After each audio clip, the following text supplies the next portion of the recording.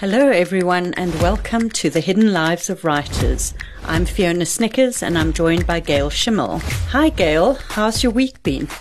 It's been an interesting week from a writing point of view because I am brewing a new book in my head. Ooh, exciting. It is fun and it's such a nice stage. I mean, you know that stage when the voices are in your head and you're getting to know them and you're not feeling the pressure to write yet. But I've discovered a very strange change in my process about where I do my thinking. And I think a lot in the car. I drive a lot and I think a lot in the car. Mm-hmm. And I've realized that I have to have something on in the background, but it can't be something I'm not interested in. So I have this strange dichotomy that I have to be listening to a podcast or something that I'm really interested in listening to, and that will stimulate my thoughts. And then I'll completely stop listening to my podcast. But if I try and turn it off because now I'm not listening to it, I stop thinking. It's new, this strange need to listen and not listen, and I'm finding it quite confusing. It's a different way of thinking, but at least the book is there and brewing. How's your writing week been? Well, I've been doing a little bit of writing, but I've mainly been concentrating on editing my page proofs for my new book that's coming out later this year. I'm going to stop you there and ask you to remind me what a page proof is. Yes, for our listeners, a page proof is basically the final stage of editing when you are bringing out a book that's traditionally published. And I remember a time when literally a courier would knock at your door and present you with an envelope full of pages, which was your book printed out, laid out as it would be on the page in book form. And this was your absolute last chance to find any errors, do any edits, make any changes that you wanted. And you would do them on the page, and then when you were ready, a courier would come and pick that up and take it back to the publisher.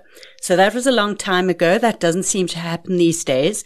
These days, you get it in electronic format as a PDF. You can't edit the PDF, but you can make a list of changes that you want to make.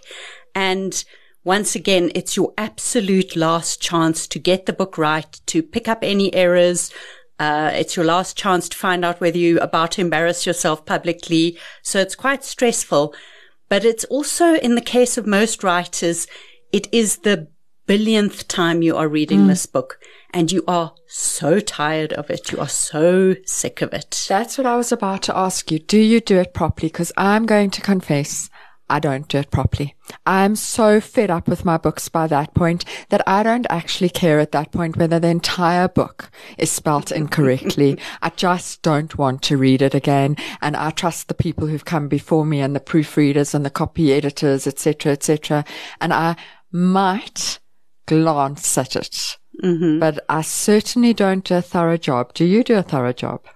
You know, I used not to. I used to sort of peek at it between my fingers and page through it quickly and then shove it out of the way because it all looked so terrible. But then there were a couple of books that came out with the odd mistake, the odd howler that I really wished I'd caught. So this time around, I'm determined to do it properly. I'm reading every painful word, but I'm at the point where I kind of want to throw the whole book away and start from scratch, you know, and you can't do that at this point. You can't. You really have to stick to small things. It's not a rational voice in your head that's saying, this is complete nonsense. This is the worst book ever written. Because I do remember a time when I was very excited about this book, and I'm just trying to calm down and just look for the small issues, the missing words, the little typos, something that's been laid out weirdly. And I am very aware that there's a proofreader doing this at the exact time that I'm doing it. And I know who she is and I trust her greatly. So I'm going to try and do a proper conscientious job, but I can't pretend it's fun right now.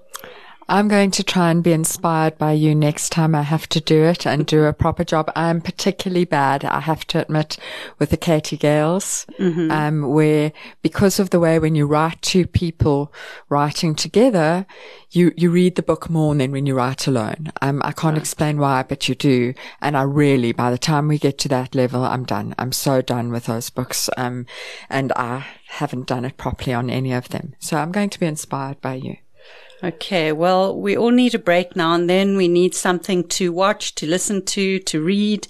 What narratives have you been consuming this week? So what I have loved this week is I'm struggling with reading at the moment, but I read a book that I absolutely loved called We All Want Impossible Things by Catherine Newman.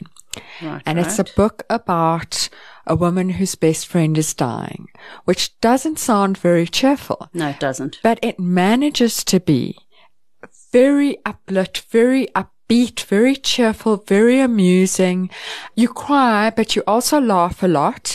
And I loved it. I found it it was exactly what I felt like reading. It's the sort of thing I feel like writing. And it's been interesting from a writing idea point of view, because one of the things that was unique for me about this book, every character was nice. There were no baddies. Even the ex-husbands were not horrible people. There was no one who was bad. Everyone was nice. Is this a memoir or a novel? It's a novel. Right. 100% a novel. So it can be a bit quirky and funny and have really mad scenes. The narrator is dealing with her best friend's death by sleeping with everybody. And it is hilarious. It is absolutely hilarious. And I'm setting a challenge to myself. To sleep with as many people as you can. Not to sleep with everybody. That sounds far too tiring.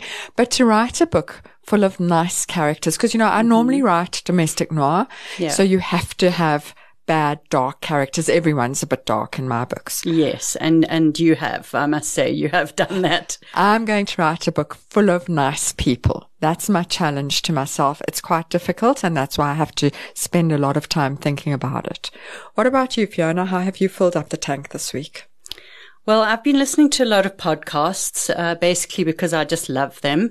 And I've been listening to an interview with Kelly Slater, who is the world champion surfer at the moment.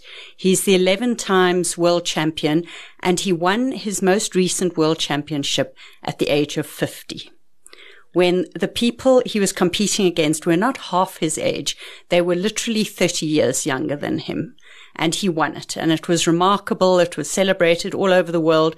And he just talks about that journey, about his long career, the challenges he's faced, the difficulties, how he overcame them. And to me, it ties into someone like Tom Brady, the footballer who was still an absolute champion quarterback into his mid-40s when the people that he was competing against were born when he was just starting out.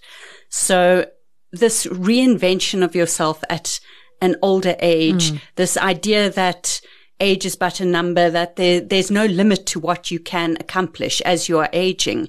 And I've seen it reflected in the current Hollywood awards season as well. I don't know if you've noticed that, but the people that are getting the awards and all the nominations at the moment belong to an older generation, like Jamie Lee Curtis, Jennifer Coolidge, Michelle Yeoh, just these writers who either have always had active careers or who had a lull in their career and have now come back and reinvented themselves. Also Brendan Fraser. Do you think it's because we're older that we're noticing the achievements of older people, or do you think there really is an increase in the power and achievements of older people?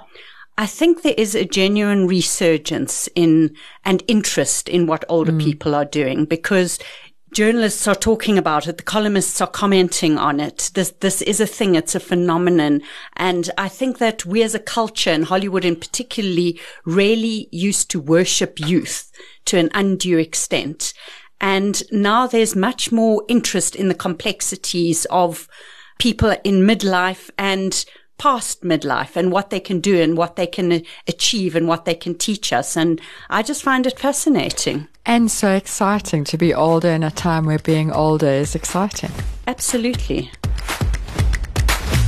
We have a great guest on this week. It's Niq Mhlongo. Welcome to the Hidden Lives of Writers, Niq. You know him from his novels, Dog Eat Dog, Way Back Home, After Tears, and his short story collections that he has written, and also his short story collections that he has curated and edited. Welcome, Niq. Thank you very much, Fiona. And Niq, this is so exciting, and you made time for us on your brief visit to South Africa, and we're really, really grateful for that. But we're going to start jumping right into writing process. How has your writing week been? It has been slow. Why has it been slow? Is because of load shedding. I don't work according to schedule. So I work according to inspiration. So if something inspires me, I go and write.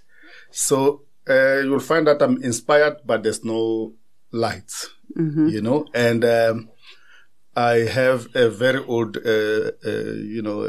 computer, laptop, which you have to plug in. You know? Every time you have to work. So it's not running off a battery. Yeah, exactly. You need to plug it in, yeah. Yeah. Niq, your writing career started quite a few years ago when you were very young. Yeah. You did a BA at Wits, and then you were doing an LLB at Cape Town, right? Yeah. And you interrupted that to write your first novel, Dog Eat Dog, in 2004. Did you actually drop out of the program to do that? How did that work? Let me be honest, I failed. Okay. I love it. We love honesty on the podcast. Yeah, so I failed on my final year. I decided, what else can I do? Let me just buy a computer and do what I love. Which so is I started writing. You right. know? And I got carried away with writing, no longer concentrating on my degree, you know. And then that was towards the end of the final year. So I failed 2 courses. And I decided, no, I'm not going back because I believe in this. And that was Dog Eat Dog. Actually, it was Dog Eat Dog and After Tears. It was 2 books combined. It was one manuscript. And then when they say, we don't like this chunk, chuck it away. I said, no, I'm not doing that. I'm just putting it for the next book, and it became After Tears. Yeah. So that was a bit of a journey about it. Yeah. I've got 2 questions I have to ask from that. The first one I have to ask because I'm the person who also did law without any real passion for law, but finished it and then got caught up in the career of being a lawyer. You know, you almost get into a hamster wheel of what you have to do next. Now you've got to do articles. Now you've got to do your exams. Do you regret not finishing that degree, or is it the best thing you ever did? Actually, it's 2 ways. Firstly, I regret wasting my time. On that degree. But with writing, it came opportunities, of course, and great opportunities that I always loved. It would have been great, like you, Gail, to have a writing career, but with a law background, having it as, there's a certificate or whatever degree being there, something that I can fall back to, you know. Whenever I have, The problem when you've got to fall back, you do fall back. That's the problem. You've shared the story, almost the next step of what you started telling us on Instagram recently about how you got that first book published, and it's fascinating. Can you share that a little bit with us? Yes. So, after writing my manuscript, remember, I was a law person. My mind was operating in law. I didn't know anything about, although I did African literature at the university, my mind was not tuned into literature, you know, because there was no Google around that time. A simple write. Right nowadays, they can write to me directly and say, hey, Mr. Mhlongo. By then, it was difficult. Your role models like Ziximda, you look at them from very far, you know, Njabulendo Ebele, you look them very far, you know. Yeah, they're not your Facebook friends. They're not your Facebook friends. And so even when they have a particular reading, you cannot go the red tape. There's always a red tape around friends and whatever. You cannot talk to them, you know. So it was difficult around that time. So I had a manuscript. I'm having it here. The manuscript, I wrote it to impress, not to express. Nobody told me. And why I say so, it was full of law jargons. Mutatis, mutandis, you know, all those kind of things of law. And then trying to impress the publishers. And of course, English is not my first language, you know. Not even my second language for that matter. So, and you don't know actually the technique of writing. Even if you read the techniques of writing, you don't understand it because you need somebody to tell you what those techniques are practically. So that was my journey. So I have this manuscript. So I took my manuscript 2002 after believing that this is done. And I go to Sour Street. By then, it was Sour Street, Prixliga Seme, opposite ANC House. And then at the reception, can I speak to so-and-so? Because I've got the name of this reviewer. He's the one who's going to tell me where to send this manuscript. But I also didn't know that it doesn't work there. It's just a freelance. And I told myself, I'm not going until they give me the name of this person. And then this person, they contact him from somewhere. And I speak over the phone. I'm not a publisher, but try Macmillan or whatever, and say, where are they? Because there's no Google around that time. Tell me where they are. Lower Houghton. So I take a taxi. And then straight from Sour Street, you go. No one is stopping you on the stair. I'm going to the rank. Yeah, going to the course is just here. Lower Houghton is just here. Just the end of Hillbrow is that's Lower Houghton. You know, by the Joburg Jan. Get there, and I find this great guy, and then I leave my manuscript with him. He says, "Leave it with me." The process normally takes 3 months. And this is the only copy of the manuscript in existence. This is the only copy in the manuscript. And then I say, I know the offices. Let me go there after 3 months. And they say, oh, we had that guy. Mandla. Oh, yeah, we had him. But I don't know, he's left. Oh, dear. And my computer here has broken. I cannot retrieve anything, you know. That was the only copy that I had.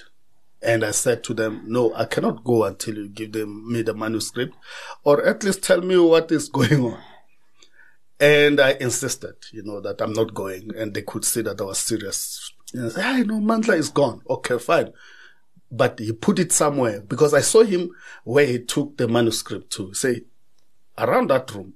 Only to find that in that room, it's a room where they put lots of, you know, there are lots of manuscripts around. So they say, close the door. I had to look for my manuscript. Oh my goodness. But because, you know, by then what we used to do is like you put your manuscript with nice colors outside. So it was not difficult to find. So then I retrieved it. You found it, thank goodness. I found it. And then what's next? Then I sit with this person. Sorry.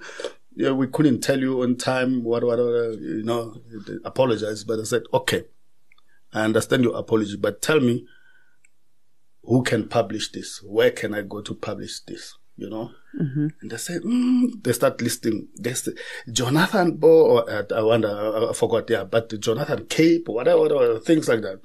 But they also mentioned Kwela. Yeah. And said, this sounds black. Definitely, I'm going to get published. Yeah, you know, they will understand my language because it's in Tsotsitaal, you know, the book and whatever. There's full of Tsotsitaal. And I decided there and there that I have to go to Cape Town.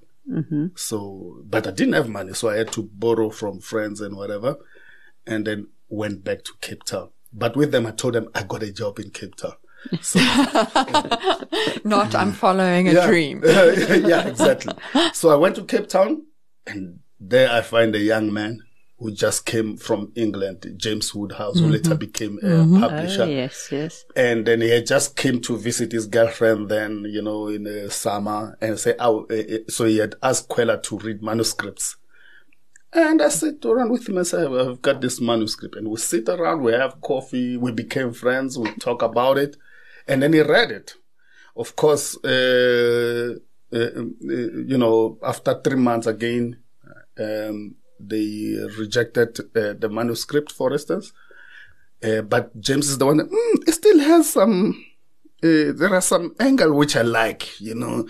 It's full of, you know, township thing. I like that. I don't know much about the township, but let's focus on this. So I had to rewrite the manuscript again. And then it became Dog Eat Dog. Yeah. So James was also my first reader. Oh, is it? My first novel, he was the external first reader, and he took absolute credit for my writing career. He was a very good man, a very good guy. I mean, he had patience, because with mine, you know, it was full of all these things, flowery words, you know, from law school and stuff like that. So he said, cut it. I said, let's cut this. So I learned that's in that process, because I was heavily involved in that process, is the process that helped me to be also to edit, to be, developmental editor, to self-edit. Yeah. Okay, interesting. So 12 to 15 years later, we have the Fees Must Fall movement. And I remember writing an article at the time about the literary antecedents of Fees Must Fall. And one of the first manuscripts I came across was Dog Eat Dog, because those were all the Fees Must Fall issues in novel form. Yeah. That was the experience of the students who experienced homelessness, who experienced hunger, who experienced bursaries promised but then falling through, not coming through. Yeah. The challenges of having to stand in an administrative office and try to make some receptionist understand your plight and feel sympathy for it. Yeah. Academic exclusion, financial exclusion. It was all there in that first manuscript. Yeah. When you saw the Fees Must Fall movement start to happen before your eyes, did it take you back to those times? Definitely. Absolutely. It did. One of the things that I wrote, how Dog Eat Dog came about is that some of it's semi-biographical. Not everything. Of course, I made most of the things up. But when I went to Wits University, that's the exact experience that I've. When I say semi-biographical, some of them might not have been necessarily. Some of the experiences are not necessarily my experience. I took other people's experiences and made them mine, in order to write this particular novel. So if I say, for instance, if you want a bursary, an accommodation at Wits, you have to say you are from a rural area. Okay. Okay. Because if you say I'm from Johannesburg, say commute, come to, Right. And how do you commute in a family that depends on a pension fund that is supporting 16 people here? It means that some of the days you might not come to school because of lack of money, So you have to lie in order to be at the residence so that you can study with other kids and you are not disturbed when you are studying, Other things like, if you want, also to get, there are piece jobs in the university, If you want those piece jobs, you have to lie that no one in your family is working. Right. So I used that. And guess what? I was a manager of the Wits Bar from 1994 to 1997. Important experience there. Exactly. I worked with the vice chancellor at the 11th floor, and I worked at a campus craft shop. So, in the same year, so I changed these jobs and I earned. And with this money that I earned, I was able to pay school fees for my younger brother at home. You understand? Which leads us to one of your best known books, Flat Tax. Yeah, exactly. Yeah, exactly. So that's exactly what's happening, because we don't have generational wealth, even where you are living in your house, for instance. By then, it was an apartheid house, which was leased to us for 99 years. So it means that at any time you can be chucked out. It's one of the houses that we didn't have title deed. The title deed is owned by the government there. So the government can easily say go. So, you also want to extend your house at home. Why? Because you cannot afford to come from Wits and study in the dining room or a kitchen, because your 5 sisters occupy this particular room. Your mother and father are there. And then your brothers, 6 of them are sleeping in the dining room, Nick, do you literally have 5 sisters and 6 brothers? Or are you talking? Yeah. So at home, I have, are they 5 now? Let me just count. We're 9, actually. We're supposed to be 10. One passed away. Okay. By then we're 9. Yeah. So we're 9, and then sometimes it's difficult to count, but we're 9 children. Yeah. In a 2-bedroom. And then 1 bedroom belongs to the father and mother. Mm-hmm. That one you cannot enter. The other one, because we're a patriarchal society, is for boys. All 6 of them sleeping there. Maybe one of them is waking. He will wake up at 4 o'clock, switch on the light while you are sleeping. Mm-hmm. You cannot read at night because he wants to sleep. He's going to work, You cannot go to the kitchen. If you go to the kitchen, wait until they have cooked, Mm-hmm. If you are in a dining room, wait until everybody has watched TV. That's when you can start sleeping. So I'm worried about the sisters. Where are they sleeping? They would sleep in at my home. We say you will find a position where you sleep. So within the house, in the kitchen or in the dining room, Okay. So yeah, that's exactly what happens. So, and it's not unique to some have got 15, because as you rightly mentioned, black text, we have cousins and cousins. In our tradition, we don't have what white people have.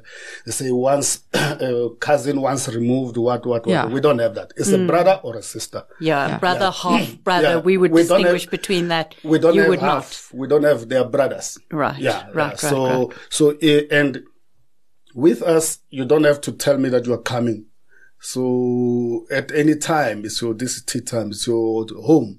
So 3 brother can rock up with friends, mm-hmm. and they will have to sleep there.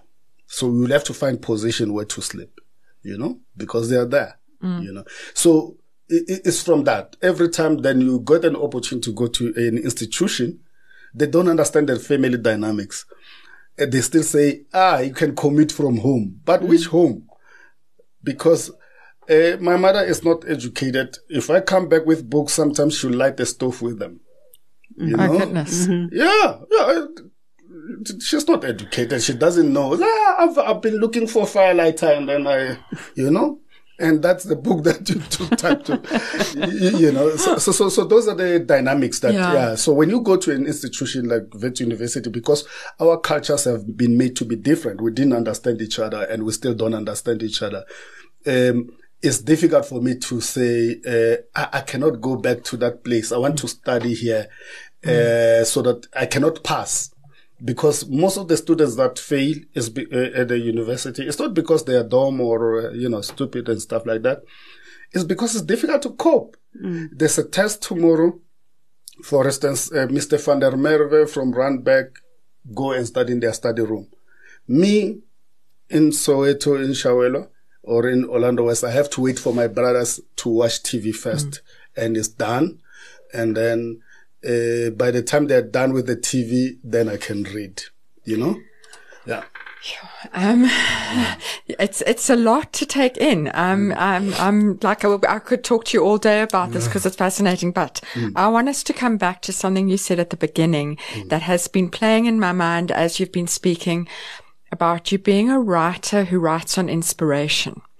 And one of the things I'm fascinated in is writing process. How many words do you write? Where do you write? And as you're speaking now, I'm thinking, how does a writer who writes on inspiration come from this background where you must have had to be quite disciplined to get any time to do anything? How do you write? You've said you write on inspiration. Do you write every day? Do you have a set amount of words? Do you have a place you write? Take us into the world of your writing. Oh, okay. I'm a seasonal writer, let me say so. Seasonal. So there's a particular season that I don't want to wake up and then, go on a computer, sit on the desk. I don't sit on the desk. I've never sat on the desk to write. I always like lying on my bed, whether reading or writing.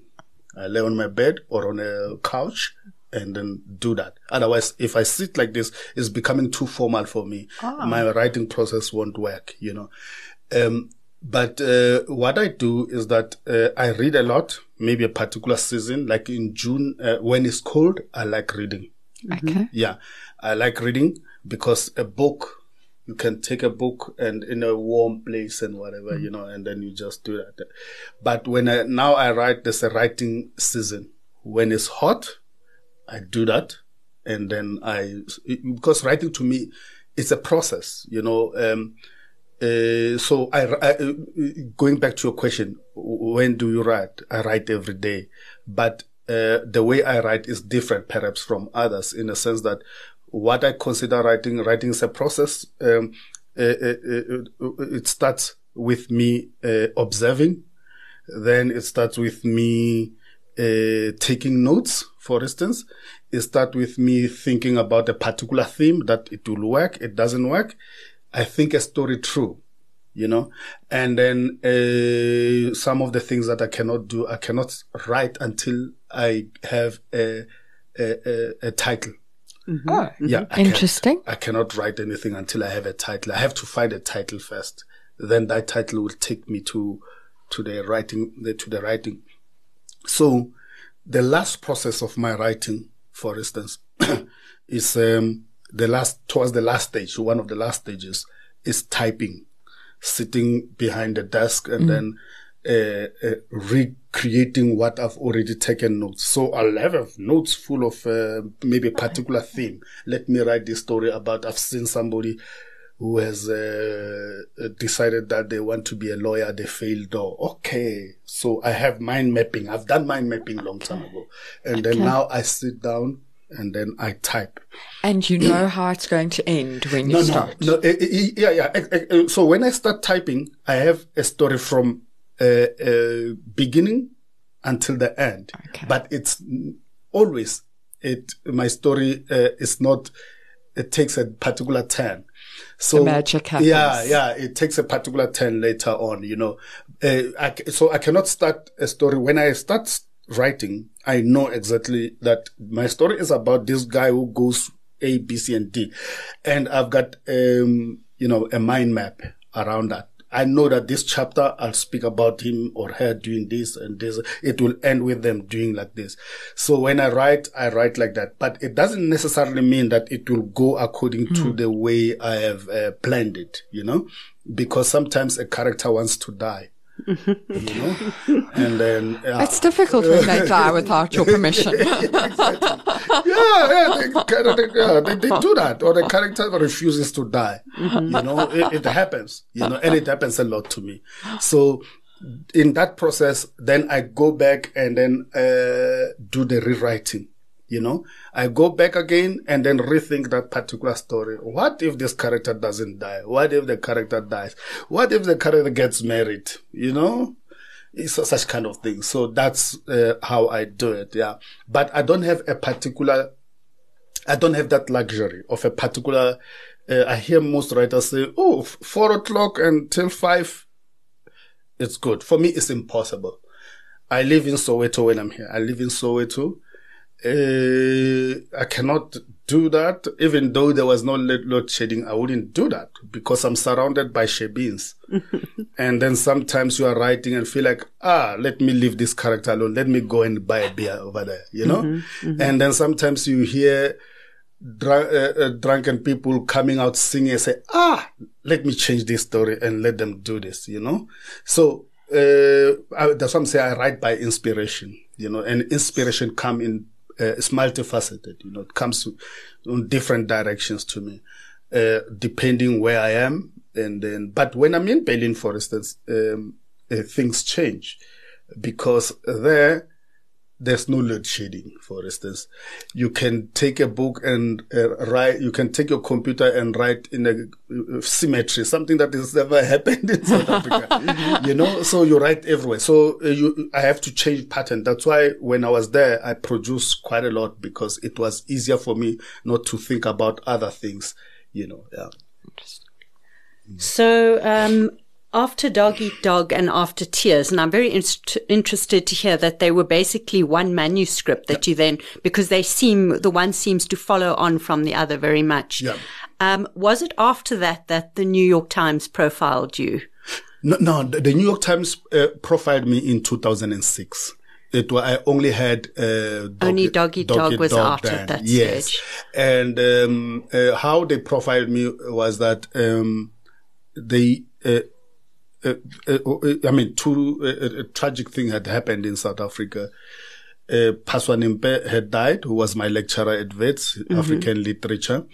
Silo Deka died as well in 2005. And then I've never met Silo, but we used to talk a little bit on on emails. We used to exchange emails. So New York Times came because Silo and Paswane, the literary scene in South Africa, for instance, from the black writer's perspective, young black writer's perspective, was bleak. You know? So when these two great authors died, they thought like, a good scoop was to go to South Africa and see what is it that South Africans are doing. Is there any literature since these people died? Yeah. And by then, unfortunately, it was only maybe me. I think I think it was only me amongst the younger writers. I'm not talking Zix, Jabulon Debele and others. Younger writers. It was me. And then why me in particular was the fact that the book itself talked about South Africa after apartheid. So the challenges were different. And then they felt like the book explores issues of today around that time, homelessness, wanting to get education, unemployment, HIV and AIDS around that time. So they thought like this is the book that addresses the themes. So, fortunately, they found a book, they came here, they found a book, they profiled me. And, when they approached me, I said, the book has been sitting for 2 years. But it was doing fairly well because even at Exclusive Books, it was one of the best sellers and stuff because it was new. The writing style was different, from what they had read before, with the bastardization of English language in it, So they were interested in that. And then they gave me 10 or 8 to 10 pages profiling. Amazing. And then once they profiled that book, anything from New York Times is taken from in France, in Sweden, produced as it is, So all of a sudden, Niq is there, Niq is here. Oh, there's an offer there, there's an over there. So for translation rights. Yeah, from translation rights. So that's how it happened actually. And Niq, from that, you've got this enormous success in unexpected countries. For me, unexpected because your writing is so South African. It is deeply South African. Yeah. But yet somehow you've caught the imagination of Europeans. You're really successful in Europe. Yeah. What do you think it is about your writing that's managed to cross that bridge? No. The thing, this is what there are lots of things. I think one of the things that I heard people say is that, when most people write, they write in a particular way, following Shakespeare, following James Coetzee, following Andre Brandt style, So, to them, it was something new in, in the way, the language, the existence of the language. I didn't care about the language. I cared about what I'm writing about, So I wrote the language in the way that I speak it, and in the way that I know from my community, people will understand it. So it was not something fancy, something intellectual, I just called a spade a spade. So that's what I've heard from different people. And more especially the topics I was head on. When I talk about sexual encounter, I speak about it. I don't hit behind the bush and say they were in a sweet congress or stuff. They were having sex, such kind of things. So I think that's one of the things that attracted people and say, this guy is so blunt. And when your book started to catch fire internationally, did you ever come under pressure to tone down the tsotsitaal, to make it more understandable to Western audience, maybe to write about different themes? Was that ever a pressure that you were aware of, or were the publishers happy for you to continue as you were? Thank you for that question. I'll tell you what happened practically. The book was republished by Ohio Press. And then they sent me a manuscript. It was, so there was no word Shebeen. Mm-hmm. So you have to say, speak easy.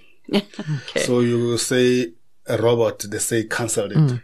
They say, no, it should be traffic lights. Mm. Mm-hmm. And I said, I turned it back. And I said, no,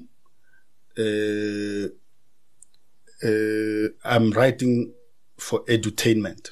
Mm-hmm. So I write to educate mm-hmm. and entertain. Mm-hmm. So we rather put it in the glossary. So right. I read so many things about in America, for instance, and everywhere where they speak about things that I don't know. Mm. But mm-hmm. because I read from the context, I really understand. And that helps me to understand those things. Yeah. You know? So why should I change? You know? So it's one of the occasions that had happened. And I said no. And then they had to go back and say, we will write it the way you want it. Yeah. And then another thing is that in other languages that the book has been translated into, for instance, I cannot have a say because I by then I couldn't speak German. Mm-hmm. You know, even now I don't speak German that much. I speak a little. So I don't speak Italian. I don't speak French. Mm-hmm. I don't speak Swedish. I don't speak Miss. So in those languages, I don't have a say. Mm. You know, I cannot have a say. But when it comes to the republication into the language that I understand, mm-hmm.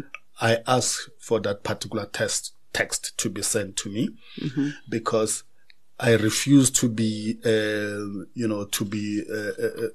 I write to, it defeats the purpose of my writing. If I say, I allow them to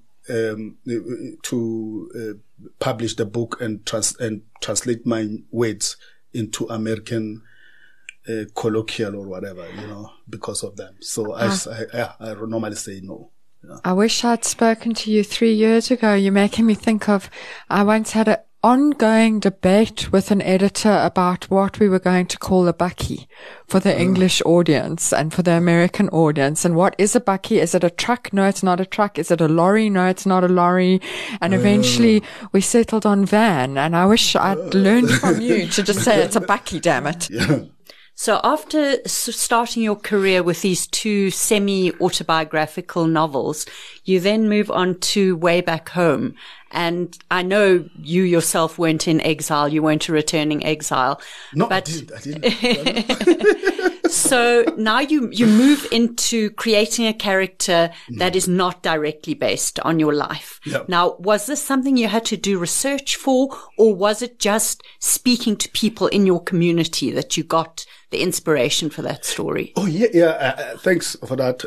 What happens is that, as I said earlier on, I lived in Orlando West. Mm-hmm. Vilakazi Street was my street, you know, highly politicized street, you know, mm-hmm. because of all the reasons, you know, Soweto uprising and stuff. Mm-hmm. So when I was growing up, most of the things that everyone my age wanted to do, because we're highly politicized, you know, there's Zef Mutuping over there was the leader of the PAC. There was Nelson Mandela's house over there. Tato Motlana, whoever, you know, they were there around the same area. And this is the historical place.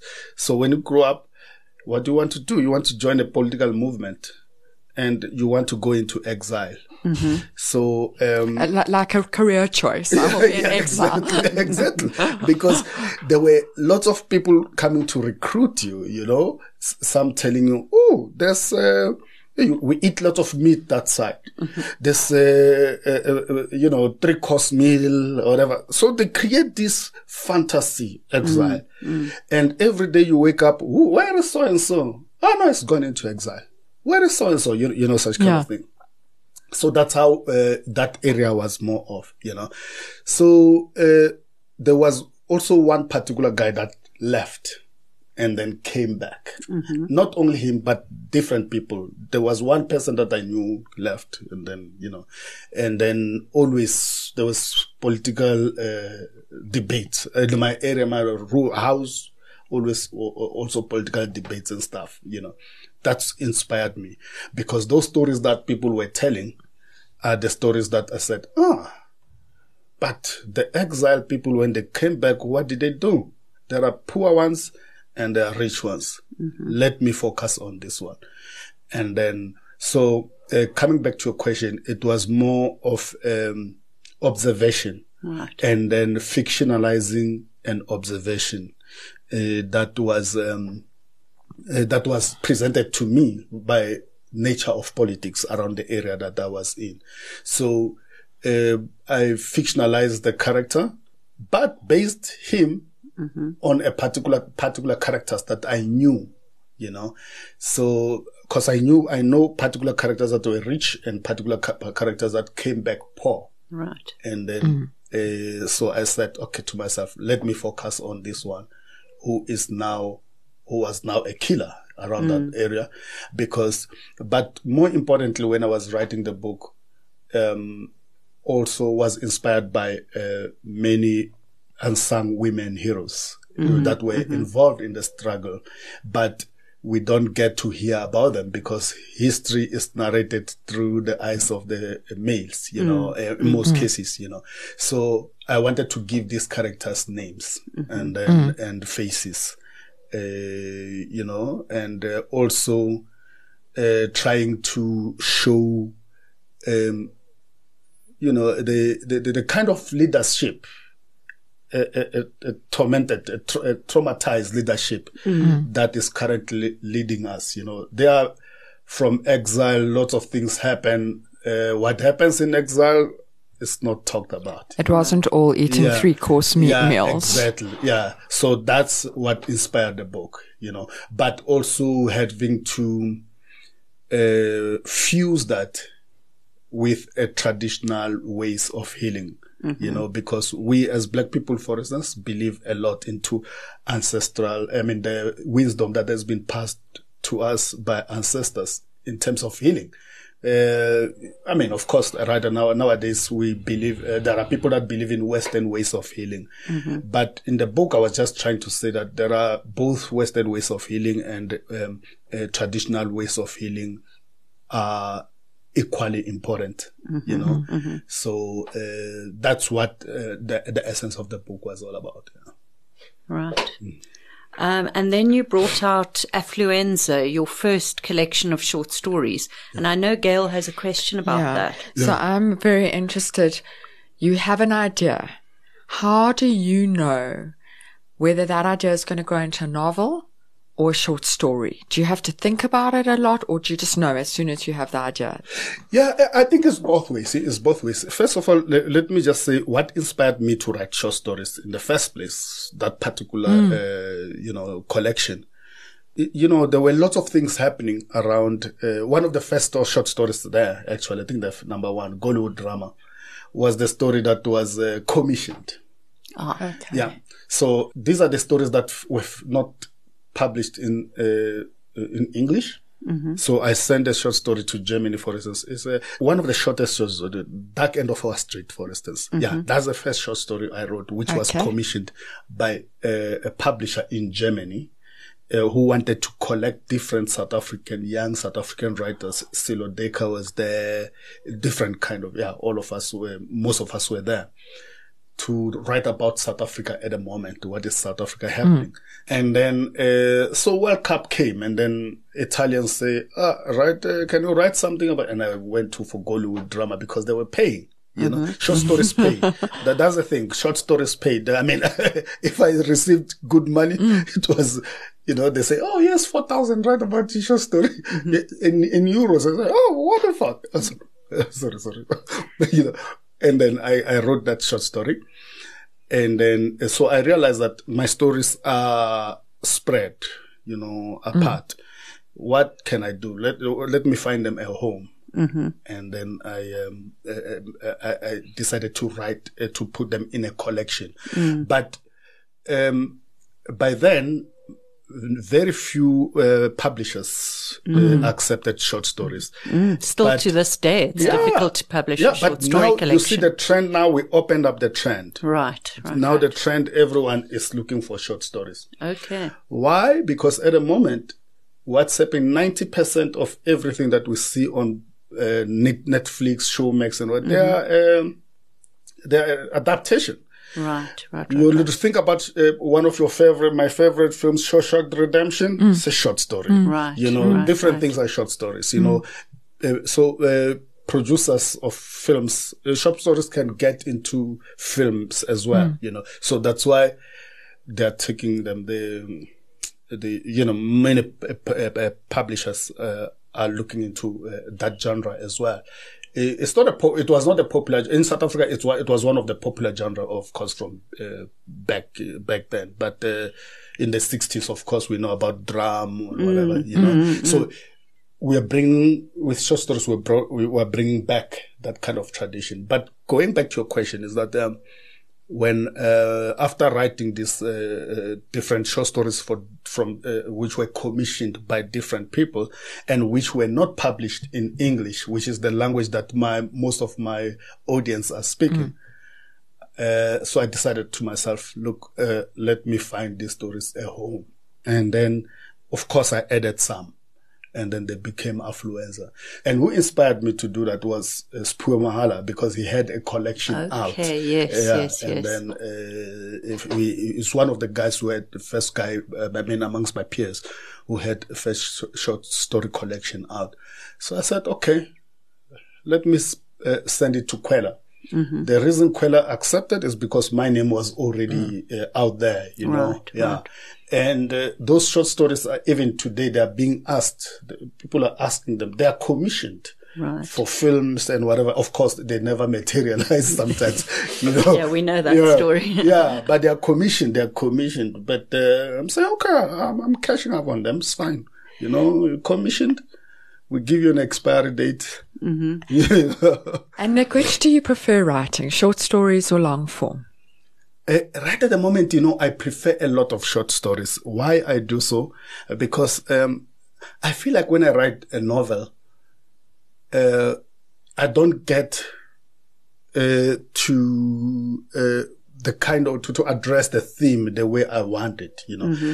Giving you an example, when I wrote about Doggy Dog, I wanted it to talk about that theme of the students' challenges at the university. But no one picked it until at a later stage. People picked it at a later stage. And that's when, after they've seen me writing that, this is exactly what I talked about, So, but when it comes to a short story, when you pick up a theme, no one misses it. Because you stick to it. You stick to it. When you want to address gender-based violence in South Africa and you say this is gender-based violence, it becomes a story about gender-based violence.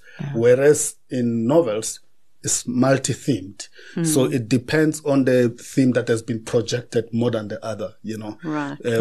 That's how people pick it. So that's why I prefer short stories, because yes, I feel like, I've done my thing, because even the reviewers have picked this theme. So I'm done with this theme. I'm no longer coming back to it because I've addressed it. Yeah, I've noticed even in your novels that there are side characters and digressions and stories within the stories. And one's reading and your attention sort of goes over there and you think, now what's that guy's story? What's this woman's story? And you have a curiosity to learn more about those side characters. So I feel like in your collections of short stories, that's what you're giving us. You're giving us the stories of all the side characters and all the digressions and all the different themes are being isolated and explored in that short format. Exactly. Yeah. And then you find that I've written maybe 11 short stories, all different themes that I've picked. They come the way you wanted them to be, And so it makes you happy as a writer, because you feel like people understand what I've written. You feel like you have, I always say that when I write, it's more like I have a sickness. It's like going to a doctor. You have a sickness and you want to heal. And if this particular sickness, the way of addressing this particular sickness is when people know exactly what you are trying to, it's more like audience are diagnosing or reviewers are diagnosing whatever sickness you have. And then once they diagnose it correctly, it means that you are healed. So in novels, in most cases, it's more like somebody saying, Nick addresses his depiction of women is rude and whatever, and you think, I was not writing about that. I was writing about this. So you feel like people are getting the wrong end of this of the stick. So I just wanted to talk quickly about the collections that you have curated and edited. The first one being Black Tax. Yeah. How did that come about? Was it your idea that you then went looking for a publisher for, or did a publisher approach you and ask you to put together this collection? So it came about, Black Tax came about, is the idea that firstly, it was Annie who approached me, but is the idea that I already had, that I was also speaking about in in my Facebook and but I was approached by Annie. She already had that idea as well, to say that let's talk about that, because around December we have realized that people are talking. I'm not going home.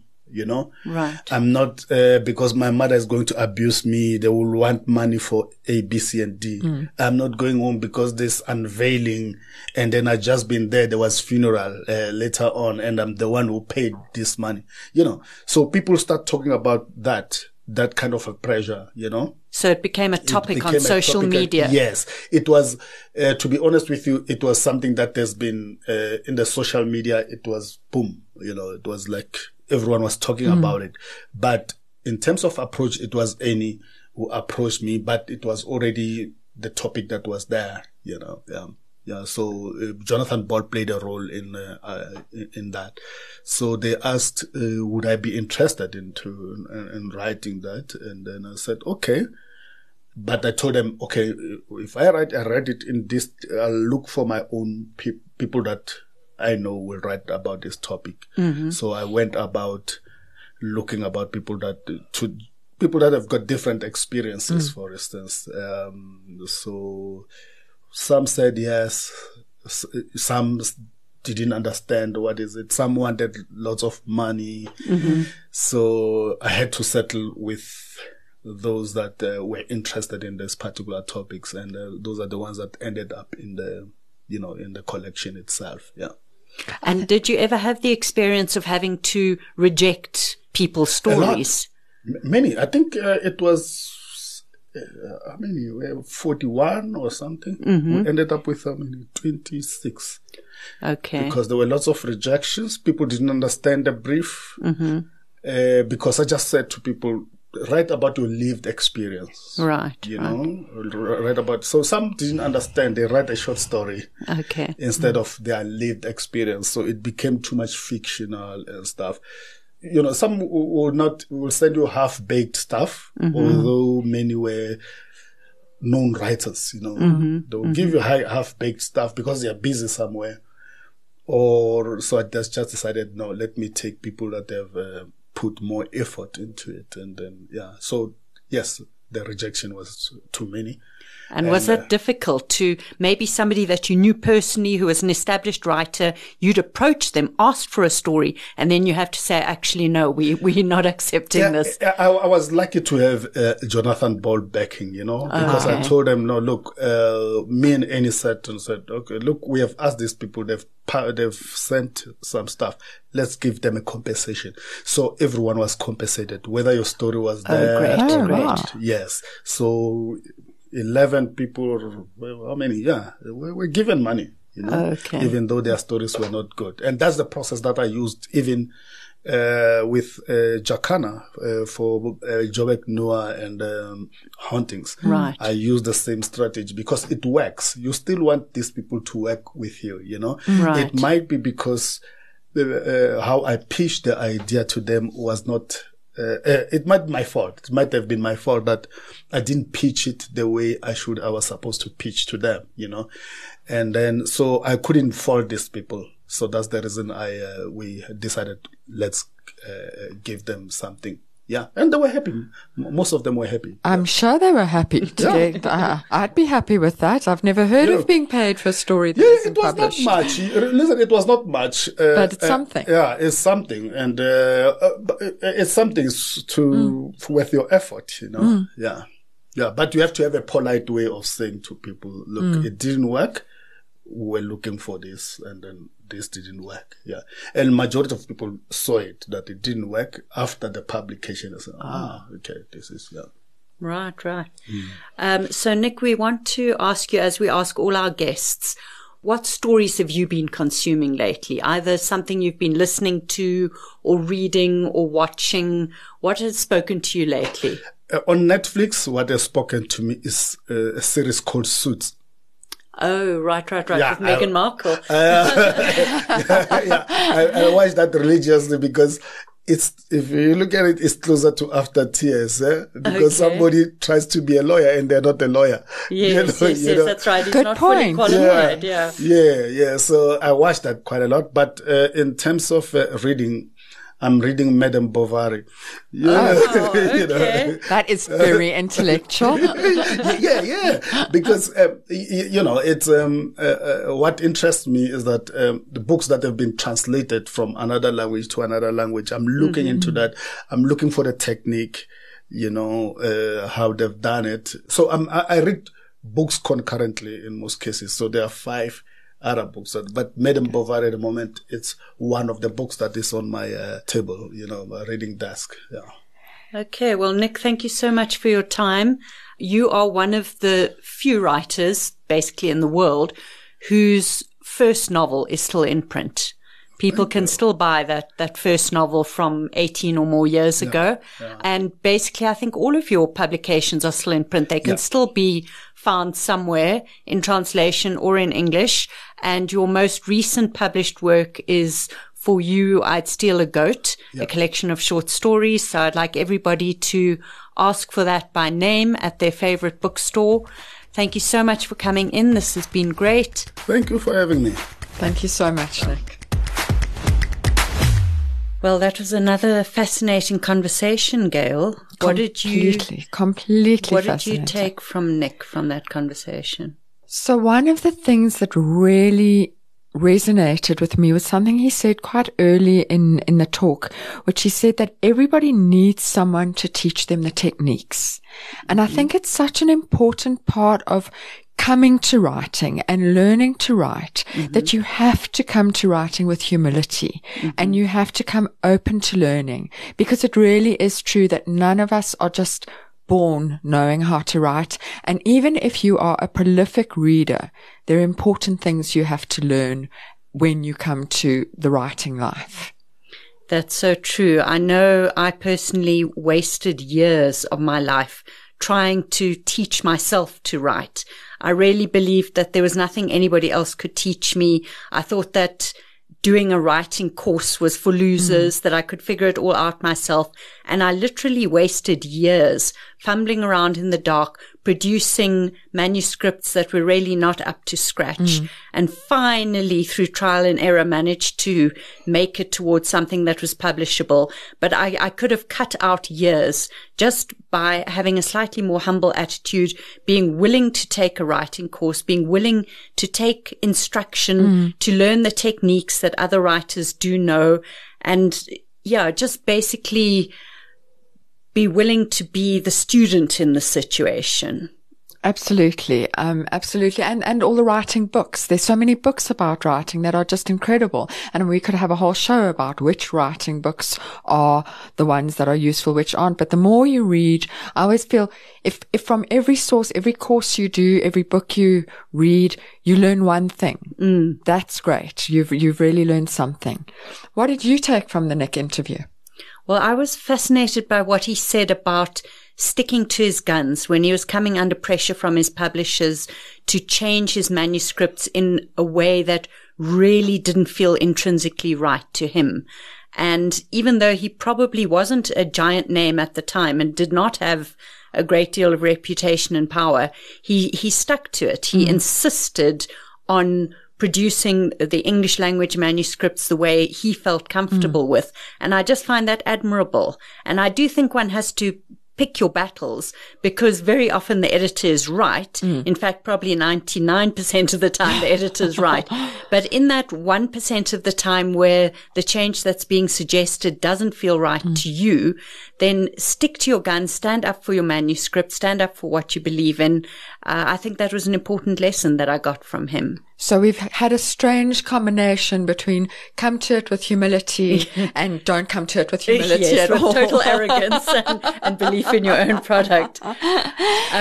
Gail, what would you like to teach our readers this week? Is there any kind of instruction that you would like to impart? So I listened to something fascinating this week, and I was listening to a podcast where Ruth Ozeki was talking about her new book, Book of Form and Emptiness. That's the My Year of Meat writer. Yes, and she's magnificent. I haven't read this one because I'm reading very badly at the moment, and I think she's too clever for me at the moment. But she is magnificent, and she's very inspiring. But she did this thing that I am now hungry to try, where if something entered her real life, she used it in the book. So the example she gave is somebody gave her a snow globe. Right. So she made a character in her book receive a snow globe. And then she saw where that went, and that character ended up collecting snow globes. And I love this idea of using the trivia of your daily life and using it in your writing. So that's something I'm going to try in my when I start writing a new book again. Maybe it's going to be what I had for supper, to use the mundane material that comes out of your everyday and use it in a creative way. I'm very excited about that. Awesome. And you, Fiona? I think for me, the other thing that really inspired me about Niq's talk, and there was so much, there really was don't let the challenges of your everyday life get in the way of writing. So Niq talked about load shedding. He talked about growing up in a room with maybe 9 other siblings who take priority over you. And somehow in all these circumstances throughout his life, from a young age up till now, he has always managed to write. And he is prolific, and he has an impressive body of work behind him. So really there's no excuse for any of us. We can all make the time. I don't know if you have had that experience, Fiona, of people saying to you, I would write a book, but I don't have the time. Yes, and I would implore those people, listen to Niq's story. If Niq has the time, you have the time. That is so true. It's very inspiring. Thanks again to Niq for coming on the show. Thanks to everybody for listening. As always, you can find us on social media. We're on Twitter. We're on Instagram. If you've been inspired by what Niq has said, please let us know. If you want to try any of the techniques or tactics that we've been discussing, let us know what has provoked, inspired, or caused you to produce good work this week. Share your secrets with us. We want to hear all about it. Thank you, and see you next time. You've been listening to another production from Solid Gold Podcasts.